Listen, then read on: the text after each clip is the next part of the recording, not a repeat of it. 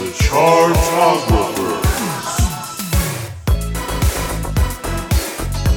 Hello, everybody! You're listening to The Chartographers. It is a music-loving podcast for music-loving people where we take every single album by a particular artist and we rank it all from worst to first. It's a fun thing, and we are in the second artist of our 5th season, and thank you all for everyone who listened to our first episode, our Coldplay episode. It was so wildly successful, we got so many plays off it, that we were like, you know what, are there any other middle-aged, cis, white, gender artists out there that are straight, that are also into making music? Because guess what?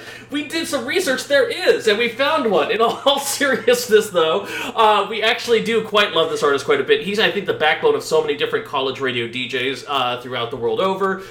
He's a fantastic musician who has a very fascinating and compelling writing style. That's right, guys. This week we are talking about the one, the only, the one man you can blame for the success of Pentatonics. That's right, we're talking about Ben Folds! Majasha, if you're nasty. So, Benjamin Folds, he hails from North Kakalaki, and he also was a piano prodigy at the age of 5, but he really didn't start with his piano stuff because after college he became a drummer, he became a songwriter in Nashville. He didn't really find success until he formed his trio, adorably named Ben Folds 5, and eventually had a small hit in the UK with the song Underground off their debut album, and then eventually that led, of course, to their sophomore record, which had their big top 40 breakthrough in the form of Brick, which became a ballad and an anthem for so many other things. And of course, he later did so many other albums and projects, still probably best known for the soundtrack to the movie Over the Hedge, if we're being honest with ourselves. But honestly, there is so much to get into his discography. I'm so excited to break into it and dissect it right now. That's what we're going to do this week. And who are the people doing the breaking down? Let me tell you. First off, there's me. I'm Evan Sadi. You might know me in the tweets and in the streets as the host of this podcast. I am also an interviews editor over at Pop Matters. And the thing is that if you know anything about me, then you know the person sitting next to me, the Darren Jesse to my Ben Folds. That's right, guys. We're talking about Taran O'Reilly in studio. Taran O'Reilly, everybody. Taran, how you doing? I'm good. I'm really excited to talk about Ben Folds, but I've already cringed like 4 times this episode. No, but we're doing well. No, it is actually really funny, your intro, because I was like, after Coldplay, I want to do something different. What's different? Let's do Ben Folds. And then as I was starting to listen to a ton of Ben Folds this week, I was like, oh, white guys with piano ballads. Not so different, huh? Yeah. I mean, it's a different aesthetic. No, very much. Different aesthetic, but not quite as much of a leap as I originally intended it to be. But hey, the thing is that the reason why we're doing this artist, too, is that Ben Folds has a lot of place in your life. Absolutely. Yeah. Yeah. And also a lot of place in the life of our guest. You might know her best. She is a DJ on Chirp Radio, where her brand is Bree the Barefoot DJ. She is also, I mean, you can't see this because it's a podcast. We have a blood red smoker's jacket emblazoned in gold stitching with the number 3 on the shoulders and the back and the lapel, because after 2 other episodes, she's now part of our 3 Timers Club. That's right, guys. Briavael O'Reilly is in studio. Bree, how you doing? Guys. Hi. I'm excited to talk about Mr. Benjamin Scott Folds. Yeah. Wait, so she's not a Chartographers All-Star? Oh, she's absolutely. I'm sorry. I was like, what is this? So 3 times long. Exactly. club? I'm sorry. Now that she's done it 3 times, she's now officially a Chartographers All-Star. There we go. I'll take a jacket. That sounds pretty great. I know. I know. Well, now that we're in the 5th season, we have a budget. Yeah. Yeah, they do that on SNL, right? But I think you have to get to 5, so Chartographers only 3. It's great. I think we only have 1 5-timer, and we're not getting John Harvey a goddamn jacket. So that's why we're putting it out there. But yeah, you are officially an all-star now after doing our Fall Out Boy episode and also our No Doubt episode, which No Doubt was one of my favorites. But Bree, Ben Folds has been around in your life for a long time, though, right? Yeah, a long time. I imagine that I heard Whatever and Ever probably pretty shortly after Brick debuted. Mm-hmm. So, what's that, 25 years? Something like that. A long time You worked ago. at the station? Yes, worked at the paper. That's right. Man's here. He's taking me downstairs. Well, cool. Well, listen, I'm excited to talk about it. The thing is, though, in terms of ranking his discography, we really have to parse out what constitutes his discography. Because Ben Folds, the songwriter, is both that and Ben Folds 5. I mean, he's the primary songwriting vehicle of Ben Folds 5. So I think it's fair to say that Ben Folds solo artist and Ben Folds 5, we can combine together into one discography. I think we can all agree on that aspect alone. The thing that's always tricky is he has all these collaborations and one-offs and side projects and things like that. So, in terms of and he had 2 albums in 1998 that I don't think we should count, personally. One of them is a B-Sides Rarities comp for Ben Folds 5 called Naked Baby Photos, which occurred, per our tradition. It has a bunch of other songs you hear elsewhere in the discography, so it doesn't really make a lot of sense to include it, along, of course, with all of his live albums for the same reason. Similarly, I also want to say that Fear of Pop Volume 1, there was never a second volume, it is very much a side project, a kind of bizarro thing before he launched his formal solo career. If you look at the way that everyone else describes his career, really his solo career did in fact start with Rock in the Suburbs. So as such, it's not really one we conclude. We could talk about it in Happy Hour 8 Mini-So, but I think especially I'm not even sure if Ben Folds would include it in his official Ben Foldsography, as evidenced by the fact that I believe no song from Best Imitation of Myself, a retrospective, came from Fear of Pop, if I'm not mistaken. Yeah, that's a good clue right there. I don't know that I've ever seen him play any of them live either. So. Oh, yeah, that is also a fair point as well. So in that case, if we include that and his 2 other kind of out there collaborations, we have 10 formal albums. Why did I say 5? I just hung up on the 5-timers club thing all the time. So basically we have the piano pop debut of Ben Folds 5 from 1995, their big commercial breakthrough of Whatever and Ever Amen from 1997, their far more orchestral commercial flop that was the unauthorized biography of Reinhold Messner from 1999, there's Ben Folds going solo with Rock in the Suburbs in 2001, his much more understated Growing Up album Songs for Silverman from 2005, this is a little bit tricky, but we're going to include it anyway, Super Sunny Speed Graphic, the LP from 2006. After Rock of the Suburbs, he was taking a break from the album format. He put out 3 EPs, about 4 or 5 songs each in 2003 and 2004. He compiled them all together for Super Sunny Speed Graphic. It did really well, and I feel like it is worthy of inclusion on this end here. There is, of course, his other solo album, Way to Normal, from 2008. There is his collaboration with writer Nick Hornby on the album Lonely Avenue from 2010. There is his reunited album with Ben Folds 5, The Sound of the Life of the Mind, from 2012. God, I hate that title.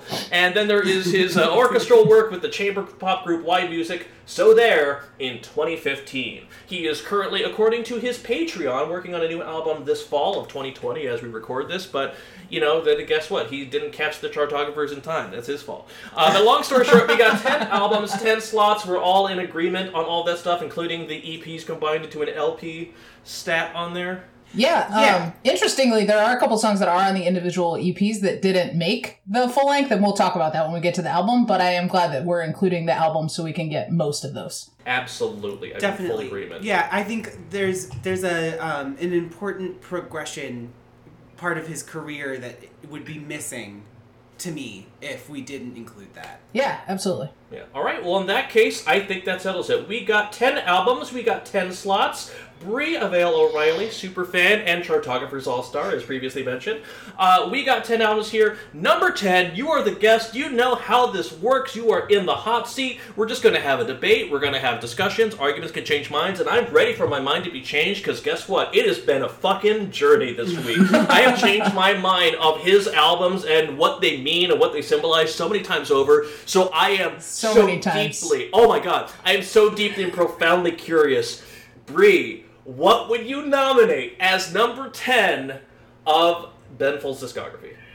Oh man, yeah, I mean, like you, I went back a whole bunch of times. My gut reaction after listening to the whole, the discography a few times changed. So, I'm gonna say number 10 is Lonely Avenue. Okay, walk us through Lonely Avenue. What is the album and why did you put it here? So, Lonely Avenue is the 2010 one that he did with Nick Hornby.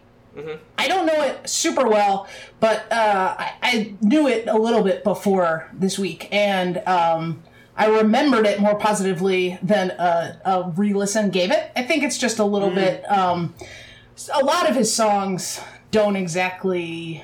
Some of his songs are fabulous and stay relevant and are timeless.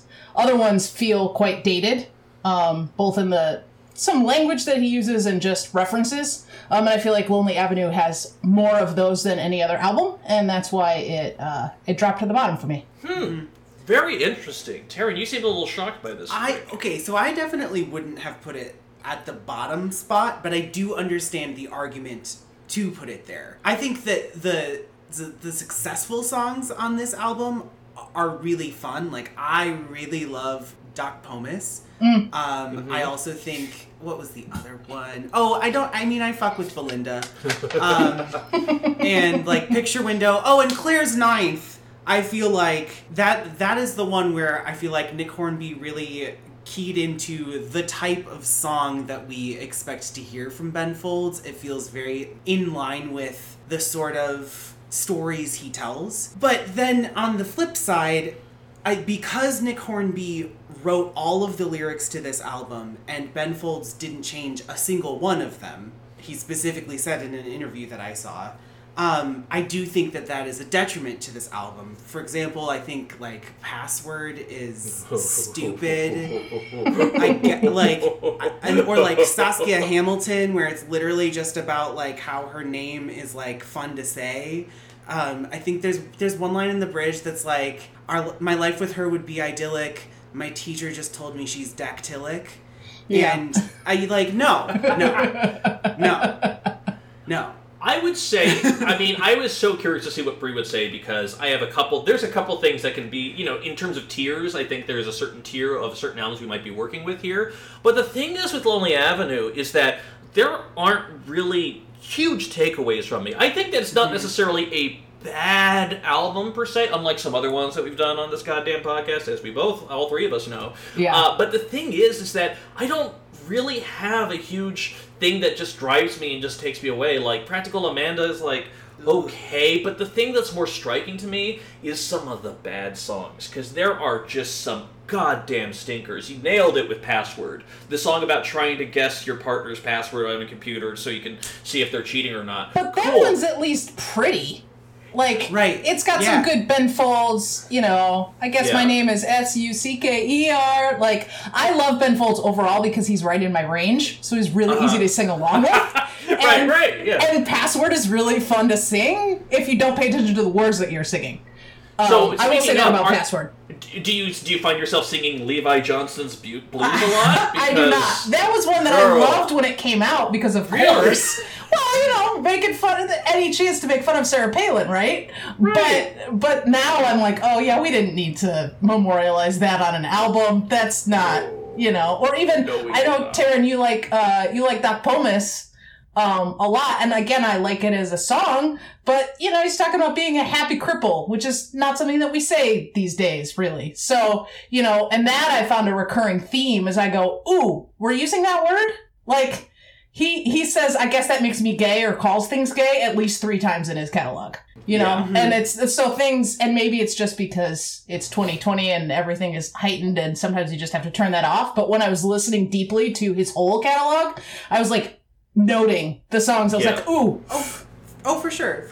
I mean, there was definitely a few of the songs that, like, growing up, that we just heard them all the time, and I loved them, and then I was listening to this, and I was like, oh, this is, like, really disgustingly misogynist. Yeah. And like a recurring theme through his discography. Like, there were dedefinitely some songs where I'm like, oh, this is just exhausting to listen to, and we'll get to some of them. Yeah. But, but I feel you on this album. I do think that when, our happy hour question of what's the worst Ben Folds song, I think most of the time his worst songs are just not quite as successful as you'd love them to be. Mm-hmm. Whereas, like, this album actually has songs where I'm like, please make it stop. Yeah. So I do get why you'd put it here. I would personally put So There in the bottom spot. And that was my initial one. And that's probably number 9. And so I'm interested in having that conversation. Yes. Yeah. And the thing is that I think that So There I think that there is a couple things that are very interesting going on with this album. The thing is that following, and I truly do mean this, following Rock in the Suburbs in 2001, he became, I think, a little bit disillusioned with his role as a pop star, because he really was a pop star. Like, he didn't have, like, major top 40 hits all over, but Rock in the Suburbs, the song, was still, like, a radio hit. It was a format hit. That album was a hit as well, with college radio and whatnot. And I feel like since then, almost every single album has been, in some way or another, some sort of commentary on him as famous. I feel like the only reason he really wants to make an album after Rock in the Suburbs is because he's challenging himself in some way in terms of form or format or, venue. And so that's why, like, Supersonic Speed Graphic, he put out EPs because he didn't have that pressure of having to do an album, which I think was potentially freeing for him. Of course he's going to go ahead and do some collaborations with other artists, including a chamber orchestra, including Nick Hornby. I think that feels better to him. But the theme throughout all of these latter-day records on the back half is just fame and his feelings towards it. And there's kind of this thing of, like, especially on this album, when you talk about Capable of Anything, when you talk about Not a Fan, when you talk about I'm Not the Man, there's really a whole bunch of kind of him distancing himself from his fan base, from his role as a pop star. And while I think there could inherently be something interesting about that, I also feel like he just rides this trope so many different times throughout his discography that I don't know what is new that he has to say about this, That's the sense I get off the So There. Yeah. I also feel like it's coming back to that point you make sometimes, Evan, of when a songwriter stops writing songs for the passion of making music and becomes more of a craftsman. And that's absolutely what happens to Ben Folds. There gets a certain point in his career where, he sort of needs something to inspire him to keep going, like Nick Hornby, or putting the band back together, or working with a chamber pop group. He isn't just like making music because he has these songs in his head and he has to get them out. Oh, I have to. It's more like, oh well, it's been a couple years. I guess let's I should record something. Yeah. That's kind of what these last couple feel like to me. Mm-hmm. Yeah, for sure. It's interesting. Evan, I remember, and I could be remembering wrong, I did not look this up this week, but I thought the reason that he made the EPs was not because he didn't have pressure, it was because he did have pressure. He had to do so many releases for his record contract. And so he was like, oh, I'll release these 3 EPs, and they count as 3 albums. And on Ben Folds Live, he has a song called One Down, and the chorus is like 1 down and 3.6 to go, and it's about songwriting and how he owed, like, it had to have 4.6 songs, or that was the average length that counted, or something like that. And so that's why he released the 3, because he was like, and they're like covers and throwaways, it's like, I just have to put shit out. God. That explains a little bit more about Songs for Silverman than a little bit. I literally, one of the things this week, and this is just, this is more of a context thing more than anything else, but he talked about on the EPK, he put out just a little promo video for Best Imitation of Myself from 2011. He talked about for Songs for Silverman, the song Landed. He said that for Songs for Silverman, he kept writing songs and writing songs. He turned the album to the label, and they were just like, we really need a hit to launch this. So he's like, okay, I'll write a hit. He kept writing songs and turning them in, and the label kept saying no. And this is according to him. He said that he called the label and says, guys, let's be real with ourselves here. Let's just be honest. What Elton John song do you want me to rip off? And they said, apparently this is a thing, and they said Tiny Dancer, and that's how Landed came about. So that is his way of... But the thing is, if he's having that much back and forth with the label, I kind of believe that, which is also why all these other albums, they're on different labels, they're all kind of weird, idiosyncratic things, and if Way to Normal is his last major label, quote-unquote, album, it makes sense, because it's so clearly designed to be a fucking top 40 pop album in the way that, the Songs for Silverman absolutely was not. So... Well, I have a lot of thoughts about that. We're not quite there yet. Yeah. But, at the same time, I would say that for me, there's at least things... the concerto off of So There, the 3-part concerto, I'm kind of, indifferent to. It's fine. It's rare for a pop artist to go into a concerto classical music mode and make it very compelling. I did one of my very first reviews I did was Paul McCartney when he did a fucking concerto too, when he did a symphony, and it was okay. It wasn't really extremely compelling. Yeah, I do actually enjoy parts 2 and 3, specifically because they're shorter too. Well, they're shorter, and they also actually have themes that repeat that you can latch onto. which even in classical music is still a thing. Yeah. Whereas, like, part 1 is 10.5 minutes long. Yep. And it's just very disjointed. Crashing between different styles and tones. I mean, each, you hear a melodic line, and there's a lot, like, a dozen or so different melodic things that happen in part 1 where I'm like, that would be a cool instrumental hook if you just took it out and repeated it and made it into a song, but you literally only did it once and it was 8 seconds. Like, yeah. I mean, okay. And here's the thing, even if So There's a little bit more of a bitter album, kind of a bitter reflection on it, especially on songs like Yes Man. Like, the thing is, Phone in a Pool weirdly grew on me this week, not in a huge way, but like, okay, I kind of dig this, especially once the strings come in. I really liked how we kind of used those elements, because he's no stranger to orchestration, as we know. F10DA is a fucking goof of a one-off. I like it, that the fact that he was, bold enough to actually include a dumb little joke song on there, like, that's more of an EP thing. You just like that he says Big Fat D over and over again. How do you know me so well? Honestly, I would like F10DA if it was an instrumental. Just strip the vocals out, and it's like that's when the actual piano part and comes actually in. like great, like it sounds like a cinematic section, instead of having all these cascading voices saying with the D over and over again, for example, which is my dreams anyway. But yeah, so for me personally, I don't want to spend too much time like debating the lower albums, but I will say for me personally, I think there's at least some takeaways with So There, not like huge ones, but Lonely Avenue I think has so many more poor moments on there that I would actually think I would agree with Brie of setting that at number 10, but only if at number 9 we put So There, because at that point, like, it's just kind of... I'm not mad. Yeah. Yeah, I'm Do you down. agree with that, Brie? Yeah, all right, I'm down. Cool. Let's lock him in. Let's lock him in. The lock-in segment brought to you by Tide. So number 10, we have Lonely Avenue. Oh, Tide does the opposite. Oh, okay. Never mind. Sorry, we're not doing the that. lockout section. The lock. Okay. Number 10, Lonely Avenue with Nick Hornby. Number 9, So There with Wide Music. Take That collaborations. All right. So in that case, we are at number 8 on our ranking. Taran, what would you throw in here? I would say that now it's time for The Sound of the Life of the Mind. Oh, thank you. Yeah. Oh my god. Because again, I appreciate the return to the style of Ben Folds 5. I do think that there is like a very specific songwriting style shift that happens that feels more back into that sort of, I mean, it feels less pop. The melodies move a lot more. There's more complexity, there's the drum parts shift a lot more. And so just as like a musician, I think it's fun to listen to that side of it. But again, there's just something missing as far as like just nothing on this album really grabs me in the same way that his earlier work does. I think Sky High is beautiful and nice. I actually really like Sky High. Sky High. Yeah. I think that Draw Crowd is like a great like classic Ben Folds song. Yeah, that one could have been off of fucking Whatever and Ever, which is like kind of remarkable given the trajectory of his career. Yeah, truly. Or like Do It Anyway, also really nice. Yeah. Hold That Thought is beautiful.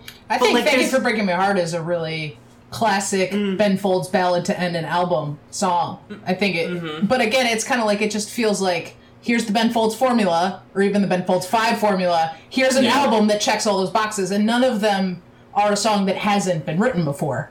Right. Totally. Yeah. That is exactly how I would describe it. And the thing is that, like, Erase Me is still such a weird opener to me. It feels, especially that chorus just comes in so crashing and so harsh. And for me, and then even Michael Prater 5 years later, Michael Prater was this recording engineer for the longest time. And it's just like, cool in-joke, man. Like, it just doesn't correlate in the same way. I don't know. I kind of like Michael Prater. And then Sound of the Life of the Mind is yet another collaboration with Nick Hornby. Oh. That explains it. It explains that dumb fucking song. Oh Sound of the Life of the Mind, you want to talk about actually not that different from Coldplay. That's a Coldplay album title right there. Totally. If only it was meant about birds or tears falling, then I think we'd have a correlation in that way. But so the weird thing is that, like, now that we're kind of getting a little bit more into it, there are some genuine takeaways on here. The Sound of the Life of the Mind I don't think it's going to be anyone's favorite Ben Folds album at the end of the day. Plain and simple. It's probably, I think, fair to say, maybe the worst Ben Folds album on there. It's still better than a lot of other things. We could keep talking about it. I want to throw out my nomination for number 8. Okay. Just because I think it might be a little bit controversial. I don't know. But honestly, and this is true, and it kind of surprised me, but honestly, my pick, and this is like right in line with Sound of the Life of the Mind, it's like really close for me. Fucking Songs of Silverman, man.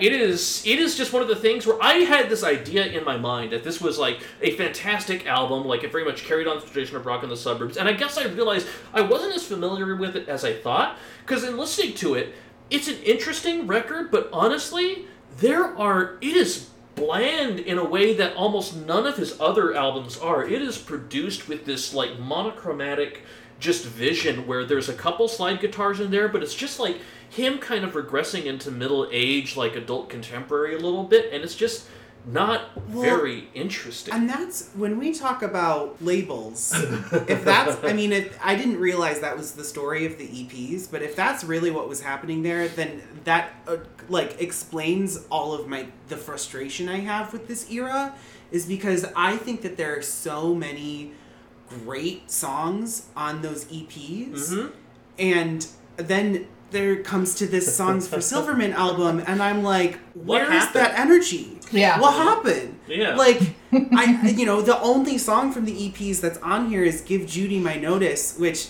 was better as a piano ballad on the EPs. I think that they produced the shit out of it, and then it just sort of loses its... it doesn't feel as genuine anymore. And I think that's something that sort of smears across this whole record is I don't believe any of what he's saying. Yeah. And it's still, it sounds, it's the same like Ben Folds' Message that we've heard before. Like Jesus Land fits with that. I think Gracie's a really cute song. Mm-hmm. But it's just like Bastard or You to Think feel like Ben Folds writing songs that he thinks his fans expect to hear from him, but not that he actually, believes. It's real interesting that you like Gracie, too, because for me, like, one of the biggest things about Rock in the Suburbs is there's a song in there called Still Fighting It, which is about the trouble of growing up, because he's really the witty little bratty, class clown of piano pop, and he kind of plays into that role. So Still Fighting It, there's this real interesting aspect of, like, I'm raising a son, and I kind of have to let some of that stuff go, and Still Fighting It. So there's this real emotional core to it. And then when he does that, with the birth of his daughter with Gracie, it's just like, my daughter does these cute things. It's like, bitch, where's the bite? Where's the venom? I think Bastard is not so much a polemic about, you used to be a hippy-dippy and now you're the man, what's up with that? I think it's almost like something described towards him, because that's kind of what he's becoming into at this point, too. And as such, it just doesn't have that same struggle. It's just very presentational to a degree. It's more like, I am, especially in Jesus Land, that's also kind of a, I'm high on my liberal polemic kind of looking down a little bit thing, less so than it is like an actual, here's my struggle, please relate. Yeah. Does that make sense? 100%. Yeah. No, I think it's interesting that we put it right with Sound of the Life of the Mind, because I think it's the same thing, right? We said that is somebody said write a Ben Folds 5 album, and that's what they came up with. That's the same for Songs for Silverman. It's like, I need to write a Ben Folds album, like an album in the style of Ben Folds, as opposed to I am Ben Folds and this is the music I'm making, right? Like, It doesn't feel like the emotion. It is very bland. It's interesting you said monochromatic, because I think that the album cover is even in black and white, right? Like, it's just, there's no life there. They're fine songs, and like,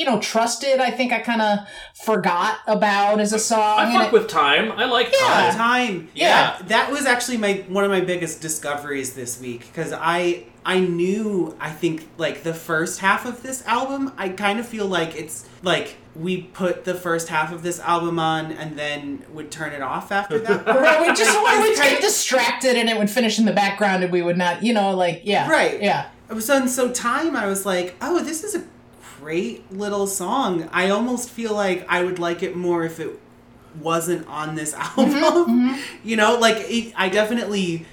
I liked it a lot more, like, when it would come up in shuffle or, like, was mixed into a playlist than when I was listening to it straight through this album. Yeah. Because, again, it's so monochromatic. It's sort of, at track number 10, it gets just washed out. Yeah. Yeah. So I think we're all in agreement on there. I would personally maybe throw Songs for Silverman at 8, but Sounds of Life of the Mind at 7, but what do y'all think? I would still put Songs for Silverman higher, just because I think like Jesus Land is like, I really like the chorus on that one, and I just, and maybe it's just because I'm more familiar with it, honestly. But I think it just has like a little bit of an edge, but I'm not gonna fight super hard either way. Yeah. What do you say, Bree? Yeah, I had it both ways, and I flip-flop back and forth. So I think, Okay. Evan, you're writing the rankings. Go ahead and do it your way. Yeah, all right. So Sound of the Life of the Mind is at number 8, and then Songs for Silverman at number 7. That sounds good. All right, we're moving along very nicely. We are now here at number 6 slot on here. Of course, now we have left the self-titled Ben Folds 5, Whatever Never I Meant, Unauthorized Biography, Rock in the Suburbs, Sony Speed Graphic, and Way to Normal. I'm just gonna say it. I'm just gonna be rude and say because I just read off all the titles, like, for me, next 6 is kind of obvious. It kind of has to be Way to Normal at number 6, personally. Just because it's one of those things where this is top 40 Ben Folds, which really, honestly, isn't a side that we really get to see. This is deliberate pop Ben Folds, which is like, okay, and I think there's some interesting things that happen on here. I think this is, I would argue, more than Songs for Silverman, I would say this is his most frustrating album. Because musically, he does some fucking spectacular shit on here. He really does. Brainwashed is one of the catchiest goddamn songs he's ever written.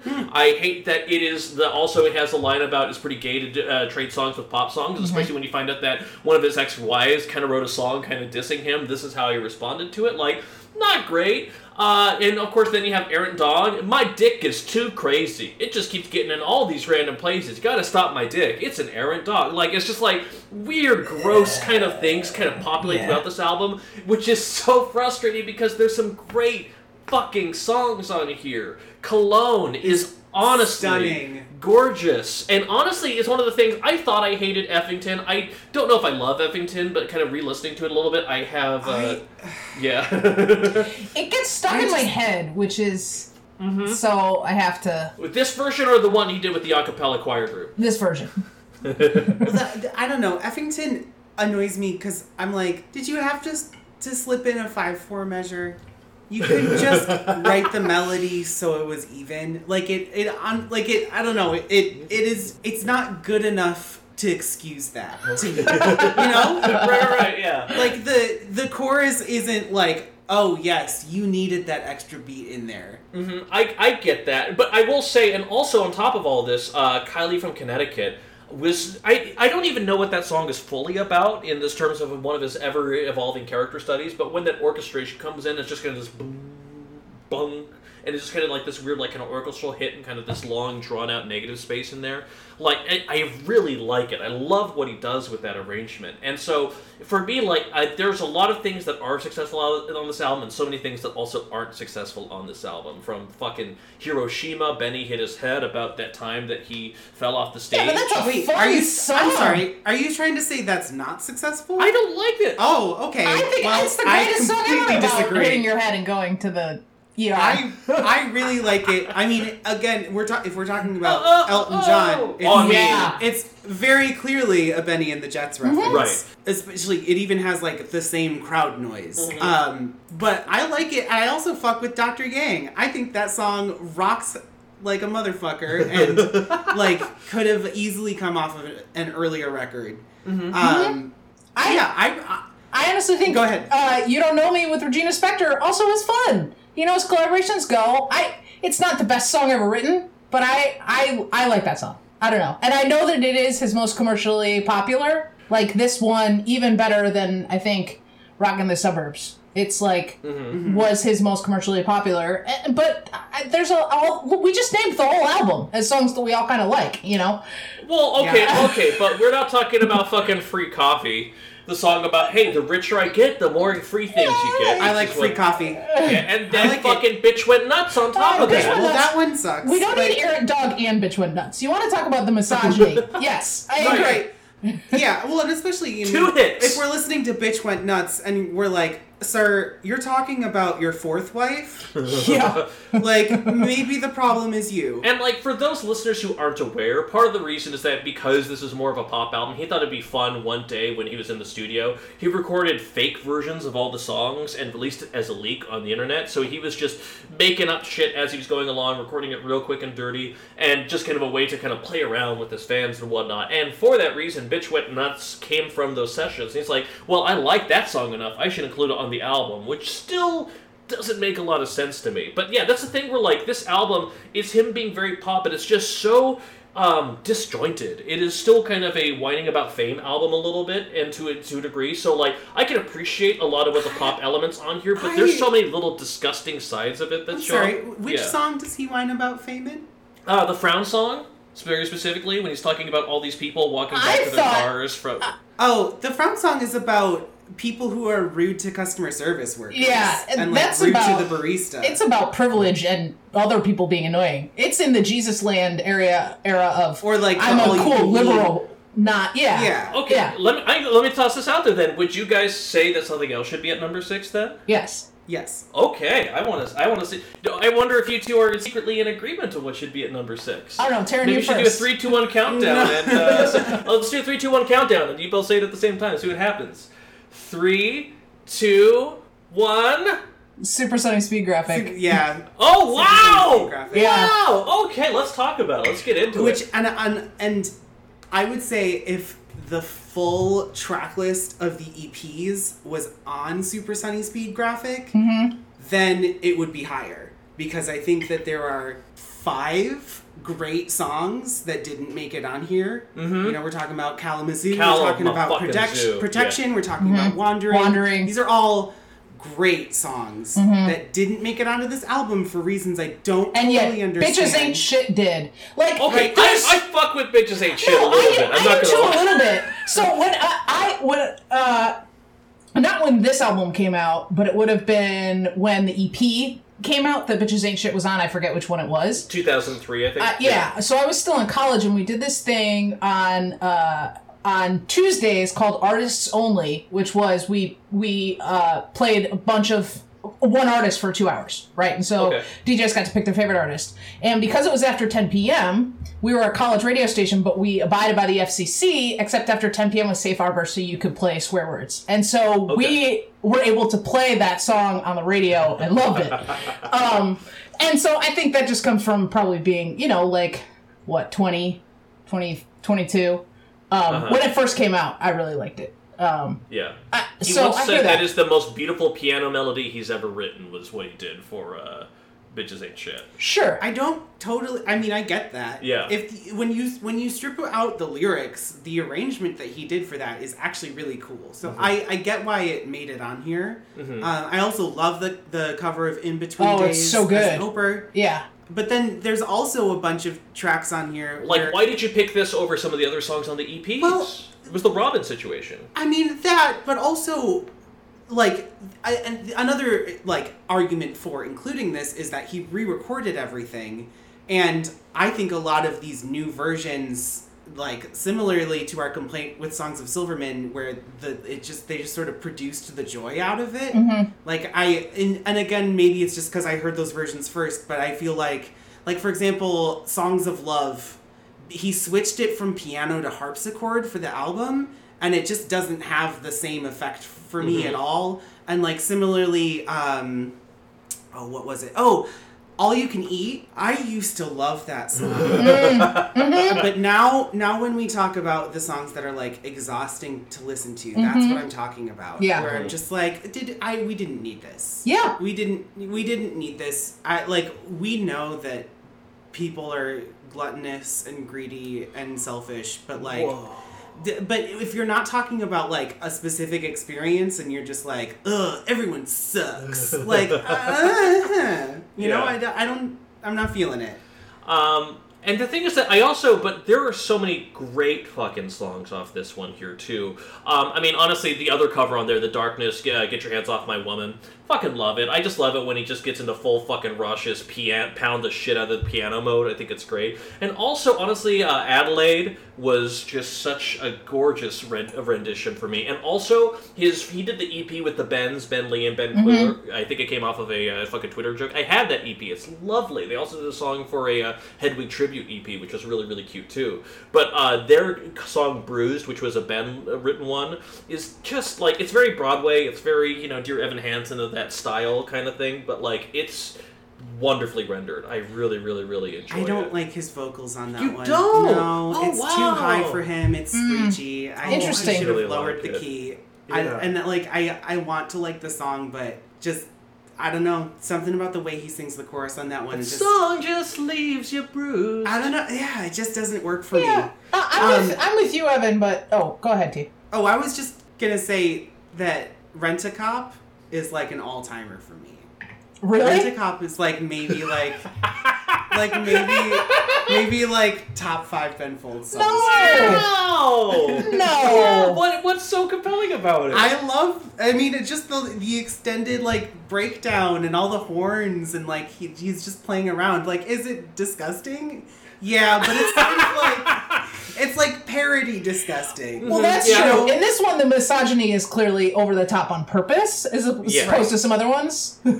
Okay, I can see that. So, well, this is interesting. So then, in both you would both say that Super Sunny Speed Graphic would be at number 6 then.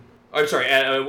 I don't know. Now that we've been talking about it, I kind of... So I will say my argument for why Super Sunny Speed Graphic should be lower than Way to Normal, and I think they can go 6 and 5. Like, I'm fine with that. The reason I would put Super Sunny lower is just because, as great as they are, it's got 4 covers on it. Or 5, and so as an album by an artist, I think that knocks it down a little bit. I would personally, I would disagree with that just because sometimes when an artist does like a full covers record, if it could be just really blasé in terms of like the American Songbook standards or whatever, like I don't give a shit about that kind of stuff. But sometimes you can actually see what the artist's artistic intent is when they do a covers record. You can really kind of get a little bit more of who they are. And I feel like he's not going with necessarily obvious choices with his covers, which I think speaks a little bit more to him because he's not just doing flat out regular The Cure's In Between Days. He's really imbuing it with his own weird sense of kind of just like harmony and disaffectedness, if it's still like gorgeous melody. And Get Your Hands Off My Woman, I like just the joy that he has in like pounding the shit out of his piano as he goes into that, especially near the end. Like, I relate to that a little bit. I understand where you're coming from in terms of an artistic statement, and I think we've had debates about whether or not to include full covers records before on Chartographers. We have and have not, depending. But like when we did Shelby Lynn, when she did nothing but Dusty Springfield covers, like that was a pure artistic statement. Or like the Harry Nilsson episode, he had multiple cover albums. Absolutely. Sure. Yeah. So it's one of the things where, I mean, I understand where you're coming from personally. I don't view that personally as a demerit. That's fair. And I will say that In Between Days, you want to talk about an all-timer. That's one of my... Oh my God. Ben Folds has a lot of his great own songs, but his cover of In Between Days is just so incredible. Chef's kiss. It's way up there. I don't disagree. So, yeah. So, all right. I mean... I still feel like it's not, it's below Way to Normal, but like the whatever we did for the bottom two, Lonely and Silverman, like I can kind of, Yeah, I think I would, now that we've talked about it, I would put Way to Normal below it. I was initially angry by the way that you talked about it, but now that we've actually discussed all the way through both albums, I'm like, I think I do like maybe the LP slightly more. But for me, like, it is just a hair breaker. Yeah. It really is. Like, well, that's honestly kind of this whole list is like, it's just incremental. Yeah, like you can kind of tell the like regions that he's coming up in. So then that means we have at number 10, Lonely Avenue. Number 9, So There. Number 8, The Sound of the Life of the Mind. Number 7, Songs for Silverman. Number 6, Way to Normal. Number 5, Super Sunny Speed Graphic. Oh my God, Super Sunny Speed Graphic, the LP at number 5. So in our top 4, we have his first 4 albums because. You know what? It happens sometimes. Maybe it happens sometimes. Yeah. Coldplay. But here's the thing. Briavael O'Reilly, you have an unenvious task now. Ben Folds 5, Whatever and Ever Amen, Unauthorized Biography, Rockin' the Suburbs. What do you put at number 4? This is tough because, like you just said, the whole thing, it's basically I have a ranking of 5 with 2 songs in each slot. There's the last 2, the next, like, the whole time. I'm like, oh, is that 10 or 9? Okay, I could go either way. Sure, yeah. And so for this one... I went back and forth, and I am willing to be persuaded, but by a hair, I think Ben Folds 5, 1995. I would agree. I think I would too. Okay. I want to talk about it though. Yeah. The thing is that like he's recorded albums with his other bands and other stuff before, and he's not new to the songwriting scene. But the thing is, so there's something kind of freewheeling about this album, and also this is the one most unadorned album he's ever done. It's just drums, bass, piano. There's no crazy other instrumentation. So in some ways, it's a little bit more basic, just sonically from the other ones. But even with that, if you take that versus Songs for Silverman, he still finds enough different tones and sounds and textures in between these songs with just 3 instruments. Well, that's still fantastic. And I think part of the brilliance of these like early three, just these early, the ones we have left, is the way that he uses backing vocals. Oh God, the way that he using, and that's when Evan made a point this week that there's a little bit of musical theater in especially these early records, just the way that he lays down the melodies and the way that it interplays with the piano. And it's not just strict verse, chorus, verse. But also, especially the way that he uses backing vocals and the way that there are constantly 3-part harmonies happening and not in like a country western style like you're used to, you know? And I think that this might be one of his most consistent records. And it's just really great all the way through. But then on the same coin, it doesn't, like, there are a few songs that really, like, punch through out of the pack and, like, become all-timers for me, personally. Like, they're all really great songs. Yeah. For me, my biggest takeaway from this, because I was genuinely not as familiar with this record, and I know Philosophy was a breakthrough song and Underground was a breakthrough song, but for me, Where's Summer Be, that fucking groove that he gets on there was just immaculate. It's just like literally a song about hanging out with your friends in the summer. That's literally all it is. And like, there's just something gloriously stoned and lazy about the way the bass lines just kind of work. Like, it just worked for me in a way that was just so... it was purposeful, but like in its laid backness. It was so artfully done, and I really, really, really liked it. I would say that even the songs I don't like on here, like I'm not a huge fan of Boxing, his imagined Muhammad Ali Howard Cosell interview at the very end. Like, it doesn't speak a lot to me, but it's one of the things where all across this record, and like, I don't love Jackson Cannery the most in the world, but like, I like that it's there, you know? Yeah. I think it's super fun. Opener. I love Jackson Cannery, and I love, we're talking about backing vocals. I think they're used brilliantly there. And I also just think, I also think that the order of the songs, like, helps each other out. Do you know what I mean? Like, even more than listening to these songs individually, listening to it as an album is like a really great experience. Yeah. Because he knows how to vary tone a lot. Yeah. Well, and I feel like, even though we say this is his most unadorned album, he also, I feel like, is, putting on many hats and doing a lot of different, like, pulling a piano rhythm from like a different classical rock style all across this record. Yeah, I agree. And I think, to everything that was just said, it's almost like, the first 4 are the best, I think, because it was still the joy of making music, right? Part of the things we don't like about the later ones is because he's kind of over it and he feels like this is just what he does because he's a famous musician now, but early on they weren't famous, and the only reason that this one I think is the lowest of the 4 early ones is because it was their first one, so it's a little bit raw in sound, and they're still kind of figuring out who they were as a band and etc. But yeah, I think everything you said. I love Philosophy. I also love Jackson Cannery, Underground. Yeah, they're good.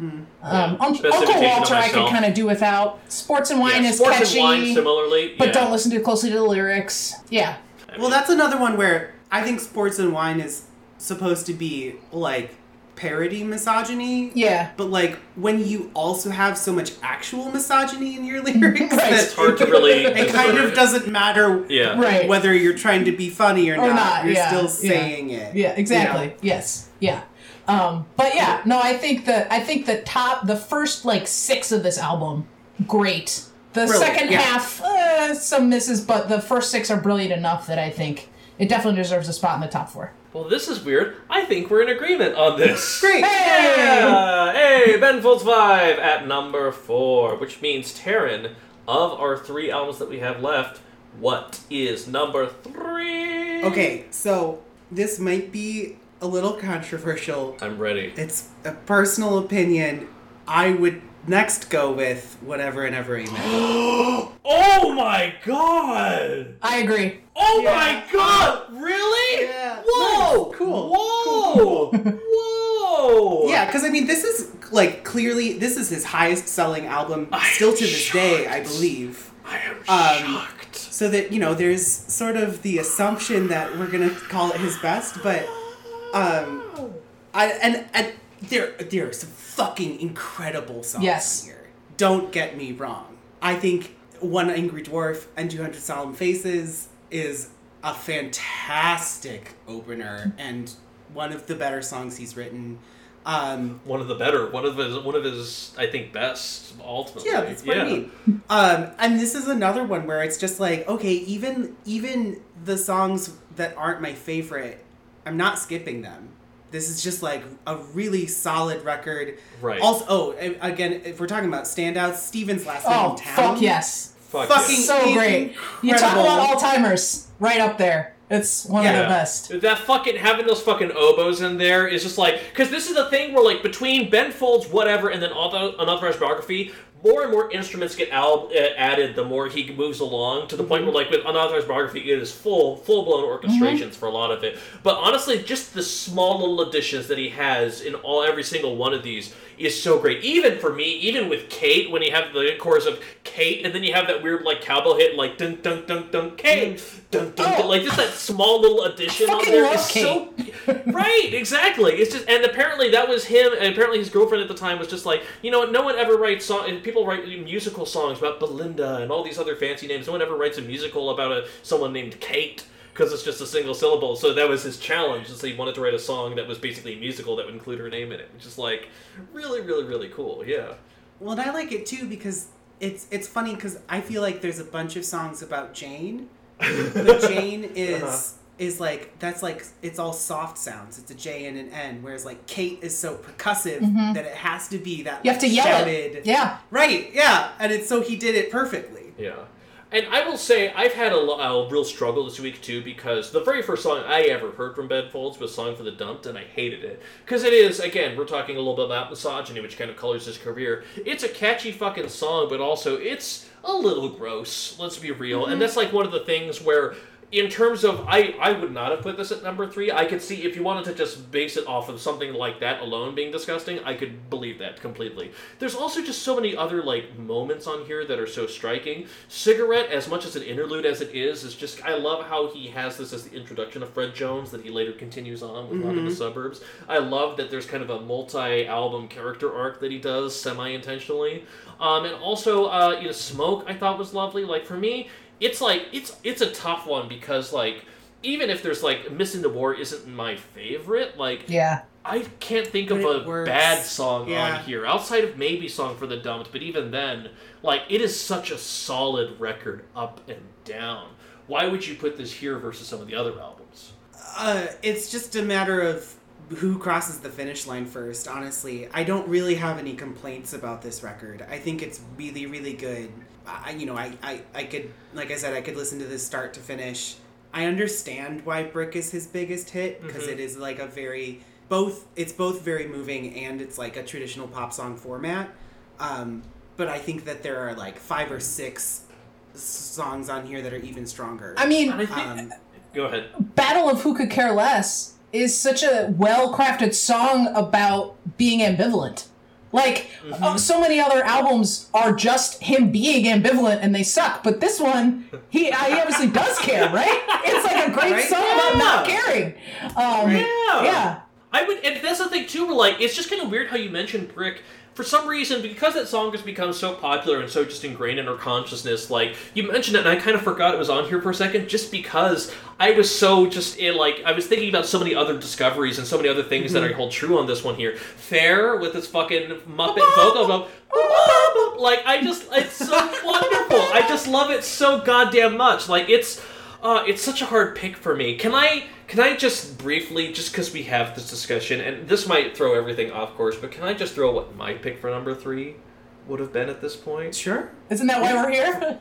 I think so. My pick, and the thing is that we're between these 3 albums, we're talking about quality here. My personal pick would be Unauthorized Biography of Reinhold Messner, personally. And it's one of those things where this is one where it's like, you could tell there's such a leap between every one of these albums, between whatever Unauthorized Biography and Rock in the Suburbs. Just in terms of him as a songwriter, he is stretching out. And I feel like with Unauthorized Biography, I almost would argue it's his most ambitious record, I would say. Because it is just, in terms of not only songwriting, in terms of orchestration, in the way that you have fucking Hospital Song, Army, and Regrets kind of actually have the same, like, chords on there. He said those 3 songs actually have the same chords altogether. There's kind of a continuation, even with Regrets, when he opens with, I thought about, and, like, borrowing the exact same vocal melody. Like, it all correlates together. It is this larger thing.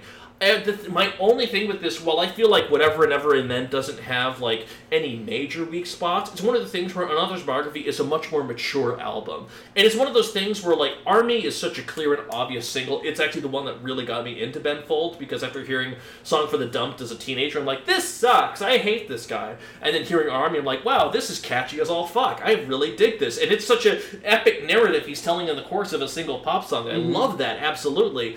It was just more the thing with the rest of this album. It's one of those things where it doesn't have as many gimme pop moments in the way that Whatever and Ever and Then does, which is one of the things where, like, I've kind of learned to embrace the maturity of it. It is a harder album. It is not as commercial an album. It is a more mature, but, like, it's that fine line for me between these two of just, like, musicality and, to a degree, catchiness for me that kind of brings me into that world. So I do definitely understand that viewpoint, and I think that's reflected in how popular these 2 albums are. You know, Whatever and Ever and Whatever and Ever Amen definitely has bigger pop moments. But Unauthorized Biography, to me, is a brilliant composer who finally has access to all the tools he's always wanted to use, using them to the best of his ability. And I think that, I don't know a ton of other artists that could pull off Narcolepsy, or, like, Don't Change Your Plans was one, you know, because obviously Ben Folds was very foundational in our family, and there were a couple songs that, you know, I had, like, pulled from his catalog and kept with me in my repertoire, but then going back this week to these early albums, and I listened to Don't Change Your Plans for the first time, and I was like, oh, this is what I like. Like, this is what Taran likes in music, just sort of distilled into a single song. And, like, and that was one where I was like, oh, shit, I forgot how much this song, like, hits me in all the right places, because it's also really fucking sad. Oh my god! So sad. But it's sad in a way that, like, it's a place I have been since hearing this song for the first time. I've gone through some shit, and, like, it almost means even more to me now. But then it also has that, like, that big poppy 70s horn and strings moment in the middle, and I just think it's absolutely brilliant. And then also, like, for example, on Magic, the last time they do the chorus, each line gets led in with timpani, like, prominently displayed. When else do you hear timpani on a rock album? Not just, like, in the background, like, oh, they got a whole orchestra, but, like, he knew that was the instrument he wanted right there to get the effect he needed. And that's part of why I put this album higher, is just because I think it's like experimental in a way that he wasn't free to be before, but still there's all of the brilliance of this, like, peak era of songwriting on display. Brie, what do you think? Reinhold Messner is my number one. It's one of my honestly favorite albums of all time. And I will say, when it first came out, being already a Ben Folds 5 fan from self-titled and then Whatever and Ever, I didn't get it. I was 16. I found it inaccessible. I was like, what is this nonsense? But it has grown on me so much, and as a artist statement, I think exactly what, I mean, you both said, it's almost a concept album, right? You know, I don't think the word Reinhold Messner ever appears, but theoretically, right, it's a story about this guy's life. They all flow together. I think the orchestration is fabulous. Personally, the first time that I saw him live was right after this came out, and when he has the whole crowd sing along to Army, you do the horn parts. It's like a thing that he does regularly, but it wasn't a thing yet because the album had just come out, and so that was so fun. And I have my, like, folder of data that I've pulled at work is called Excels I have made, like, oh, Excels I have made, like, oh, this mess I have made. I mean, that's how much that song, like, you know, and I get that that's not true for everybody. I don't expect it to end up number one, but for me, Narcolepsy is such a great song. How many songs about narcolepsy are there? There's another one by Third Eye Blind, but that's the only two that I know of. It's not as good. It's not near as good. And this one, I think he once said, I don't know if this is still true, but that was his favorite song ever to play. I just feel like it feels, he's invested, he's telling this story, it's so unique. I think it's a fabulous album, top to bottom. You know, the last Jane and Lullaby, maybe not the best, but all the rest. Yeah. And see, like, for me, like, the only... We're talking about these top three right now, and for me, the only reason I would put it down here is that I enjoy our top three thoroughly, straight fucking through. But the biggest thing is, like, for me, Jane Lullaby, and honestly, Your Redneck Past don't have that same oomph that I have on there. I love how Your Redneck Past ties into Army so beautifully. It's such a perfect intro to the... When we're talking about... So, I understand... and still support the decision not to include Fear of Pop in our ranking. Yes. But you can hear he figured out how to do some things on that then he brought to this album. And I think Your Redneck Past is the biggest example of that. Where he's like, fuck song structure. Fuck, like, you know, because he so many times will bring in an element that then doesn't come back again, or that, you know, it comes back again but it's slightly different. And there's a lot of, like, blarbly synth noises happening that, like, I don't think he would have had the courage to put in before. And it almost feels like a little, like, Gorillaz-y. I know that came after this, but, like, it just in the way that he plays with unexpected prominent musical elements. Well, and I feel like not necessarily that we just did our Coldplay episode, and obviously listeners listen to all of our albums in order, so they know this discussion as well, but I really feel like he did that thing that some bands do, where they realize at one point, oh, we don't have to be a rock band anymore. Like, there's this kind of revelation of, like, we can do pop songs. We can bring in other instruments that we don't normally play on here. Right. Like, Coldplay did it at one point. Honestly, OK Go is another band that for the longest time they were just doing straight-up guitar, bass, drums, rock, and then realized, oh, we can fuck around with synths. We could do other things on there. You know, when I interviewed Damien Kula, she mentioned that was a freeing thing for him. And I feel like this is the album. You can see it a little bit on Whatever and Ever, but I think you're right. With Fear of Pop, he kind of realized... Ben Folds 5 can be whatever the fuck we want it to be. We could be all of these different things at once. So yeah, we're going to do fucking orchestration. Yeah, we're going to do unconventional song structures. We're going to maybe structure it like a musical and have repeating motifs. Like, I think that there's a lot of strength to that there. But I don't want to get parlayed because we're here, we're at number 3. Let's just fucking talk about it then. We still need to talk about Rockin' the Suburbs. And here's the thing about motherfucking Rockin' the Suburbs.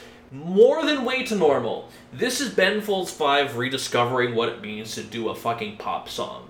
And then filling a fucking album full of them. Fucking anyway, can we talk about, in terms of an opener, ding, ding, Oh, so ding, good. ding, ding, ding, ding, clap. Like, it's just like, it brings you right the fuck in. And the thing is that, like, oh, shit. This is hard for me, too. Because for me, I always thought that it was going to be the pop records kind of fighting for oneness. But if we're going to be talking about Rockin' the Suburbs, especially versus Whatever and Ever, that's such a hard fucking battle for me. Because, dear God, the thing is that well, Brick was, I know, their breakthrough song on here. The pathos that he finds on here in Still Fighting It, in fucking Fred Jones Part 2, in fucking The Luckiest, like, there's just an emotional level he reaches on this album that is, like, despite the fact that this is arguably his most, quote-unquote, accessible, just in terms of sheer popness, there is some real fucking gears grinding behind his brain on here. He really lays his heart out on this record. Well, and for all of the misogyny we've given him shit for the past hour or whatever, The Luckiest is a gorgeous love song.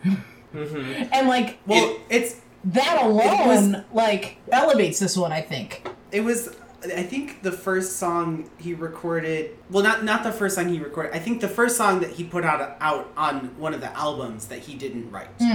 The Luckiest. Which is just an interesting, maybe, explanation for why it's less misogynistic. I didn't realize he didn't write it. But it is also... I know that this isn't every metric we should be looking at, but it is between both Ben Folds and Ben Folds 5, it's his second most played song after Brick, is The Luckiest. Well, because I was looking back when I interviewed him, and he talked about how this was like, yeah, there was some like Martha Stewart side of like the 10 best first dance songs to play at a wedding, and they include the Luckiest on there, and he talked about how like that has basically kind of given the song, which wasn't even pushed as a single, some life far beyond he could have possibly predicted. Like it is stupidly popular for that reason, and it is just a sweet like. It's sweet in a way that he rarely is on the rest of his discography at this point. Like, I don't know what fucking happened with him, but, like, even when he's being fucking goofy as on Rockin' the Suburbs, which is just an absolute goof of a fucking song, even with that song, it still has a fucking guitar freak out at the end. It's got these little fucking like, kind of like salsa keyboard things on there. Like, he really takes all the lessons that he learned from the last 3 Ben Folds album and just kind of applies them into a very digestible format. Like, it's... Well, also, I mean... You know, we talk about someone who's confident in the studio. I always like to listen to Ascent of Stan and try to pick out all of the different melodic things that he adds, because every chorus, if you pay attention to the backing production, the synth line is different. It's a different synth sound and it's a different melody. And in the last chorus, there's like 4 different things happening, all like fighting for your attention, and I just love that. I love that it's very much, you know, on the top layer, there's like a pop song about, you know, becoming the man, but then underneath there's so much to dissect and digest, and that's sort of that's the strength of a lot of this record, is when even just his piano parts obviously are very complex, but then he's adding layer upon layer upon layer on top of that, not just of orchestration, but of the synth parts. And that, you know, gives this whole record an entirely different atmosphere. That's why you have black tears streaming down your face right now as you talk about this. Yeah, currently. Yes, absolutely. Yeah, and even like Not the Same, when it's got that little in the second verse when suddenly it has that breakup, you know, before it goes right back in. Oh my god. Well, that was another one where, you know, I knew I loved that song, but listening to it again this week, I have a very clear early memory of Briavael in our living room, like backwards hat, hemp necklace, screaming, "You are not the same!" At the top of her lungs. Like, well, that's the thing. I mean, we've talked multiple times about how this was important to our family, right? I mean, like, I was still at home through Rockin' the Suburbs, right? And then I went off to college and things changed and my parents moved to a different state and all that. But, like, the end of our childhood as, like, all of the children living at home, and, like, our dad fucking loves, I can hear him singing all of the songs on these first 4 albums. And so I think that also probably the emotional resonance of all of them. But also they're great albums. Doesn't have that. Right. No. He still ranked them up here. Yeah. But also, and you had your talk with your dad earlier this week, too. Oh, yeah, I actually chatted with him about Ben Folds for like 45 minutes yesterday. Oh, nice. I didn't, because I didn't want him to influence. I'll talk to him tomorrow about it. Right, yeah. Oh, sure. Yeah. And that's fair. No, there were a lot of things I wanted to pick his brain about, but I also wanted to confirm he was there for the original Rock This Bitch at the Vic Theater in Chicago. Yeah. Nice. We'll talk about that in the happy hour mini-cell. Sorry. It's okay. But yeah, I've set, when we were talking about a lot of albums on here, Bree, what's your thoughts on Rockin' the Suburbs? Yeah, I mean, it was my number 2, but I would be fine with it at number 1. Also, if you guys don't have the same Messner love than I do. I think, everything that's already been said, right? We're talking about 3 great albums, it sounds like our between the 3 of us, our top 3s are all completely different. Yeah. Yeah, what's your, I would go 3, 2, 1, I would go Whatever and Ever, Unauthorized Biography, Rockin' the Suburbs. And I would go Whatever and Ever, Rockin' the Suburbs, Unauthorized Biography. Okay, so at the very least, I think we can say, by the sheer nature of outvoting, we can say Whatever and Ever is at number 3, which is, I think, surprising to me, but I'm, like, pleasantly surprised by it. I think that's fair, right? We can do that? Yeah. Okay, so in that case, I think it's kind of obvious, and I wasn't expecting this necessarily, but I would kind of throw my ballot behind Taran over here. I would also say Unauthorized Biography is number 2, Rockin' the Suburbs at number 1, because at this point we're talking about very inscrutable albums, if anything else like that. Does that sound about okay? I think we can... Yeah. Yeah, that's kind of great. So in that case, guys, for everyone who needs to know, part of our Lock and In segment brought to you by Squarespace. Number 10, Lonely Avenue. Stop Number 9, advertising for brands So who There. aren't giving Number us 8, money. The Sound of the Life of the Mind. Number 7, Songs for Silverman. Number 6, Way to Normal. Number 5, Super Sunny Speed Graphic, the LP. Number 4, Ben Folds 5. Number 3, Whatever and Ever Amen. Number 2, The Unauthorized Biography of Reinhold Messner. And number 1, Fear of Pop Volume 1. As you know and love. I'm kidding. It's the Rock on the Suburbs. But guys, listen, we just ranked 10 Ben Folds albums. We have a lot to get to in a happy hour mini, so goddamn much. But in the meantime, let me just say, Bree, thank you so much for being here and for doing this with us. We really, really appreciate it. Oh, it was a joy. I'm excited by how we kept being like, this is going to be controversial. And then we all basically agreed. We all agreed. I love that. I mean, yes, it was a joy. Thank you for giving me a reason to re-listen to all of these songs. Yeah, but then again, I wouldn't expect anything less from a Chartographers All-Star! All-Star. But listen, guys, please, if you do us a favor, please let us know what you think. Leave us a review on wherever platform you're listening to this on. They do help point listeners to the podcast. Whatever star amount you feel like throwing at us, please, by all means, 10 stars. Is that a thing? Let's make it a thing.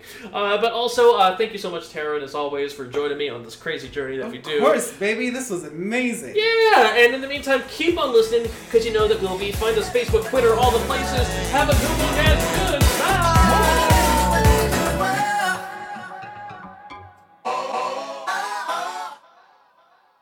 Deep and I love theater so much that we can't stop talking about it, even during a pandemic. We don't believe theater is sleeping or paused. In fact, it's more woke than ever. The plays just keep coming. As your Talking Theater friends, we're filled with joy to bring you a web series and podcast with the artists you love every week. But the Talking Theater friends aren't enough. We want you to join our community, which is why we've set up a special friend zone in our Patreon. Join us by making a contribution starting at $1. We promise you more bonuses, goodies, exclusive interviews, and much more. Come join us, friends.